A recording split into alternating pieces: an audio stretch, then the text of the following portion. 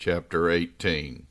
When Jesus had spoken these words, he went out with his disciples across the brook Kidron, where there was a garden which he and his disciples entered.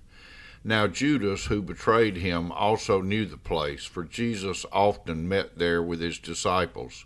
So Judas, having procured a band of soldiers and some officers from the chief priest and the Pharisees, went there with lanterns and torches and weapons. Then Jesus, knowing all that would happen to him, came forward and said to them, "Whom do you seek?" They answered him, "Jesus of Nazareth." Jesus said to them, "I am he." Judas, who betrayed him, was standing with them. When Jesus said to them, "I am he," they drew back and fell to the ground. So he asked them again, "Whom do you seek?" And they said, "Jesus of Nazareth." Jesus answered, "I told you that I am he, so if you seek me, let these men go." This was to fulfill the word that he had spoken, "Of those whom you gave me, I have lost not one." Then Simon Peter, having a sword, drew it and struck the high priest's servant and cut off his right ear. The servant's name was Malchus. So Jesus said to Peter, "Put your sword into its sheath. Shall I not drink the cup that the Father has given me?" So the band of soldiers and their captain and the officers of the Jews arrested Jesus and bound him. First they led him to Annas, for he was the father-in-law of Caiaphas, who was high priest that year. It was Caiaphas who had advised the Jews that it would be expedient that one man should die for the people.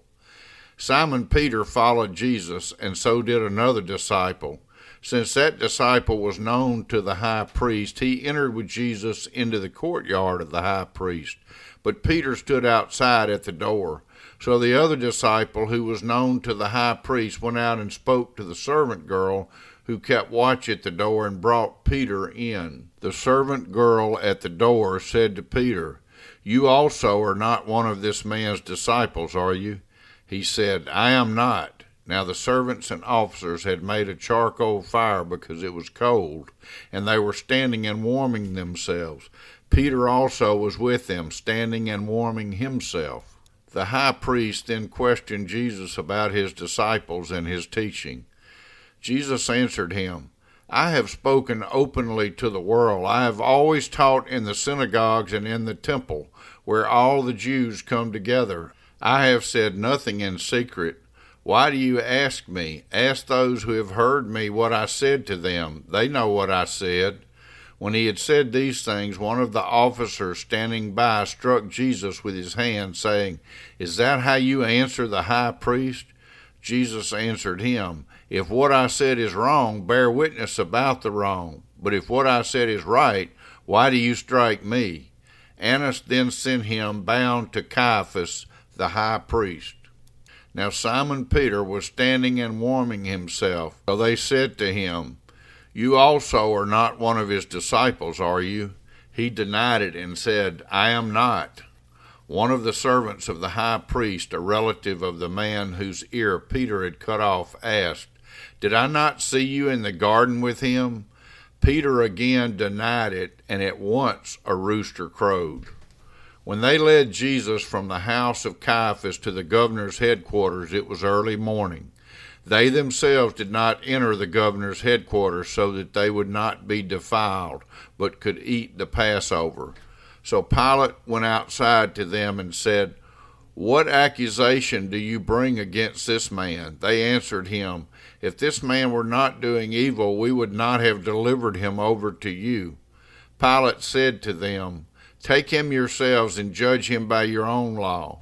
The Jews said to him, "It is not lawful for us to put anyone to death."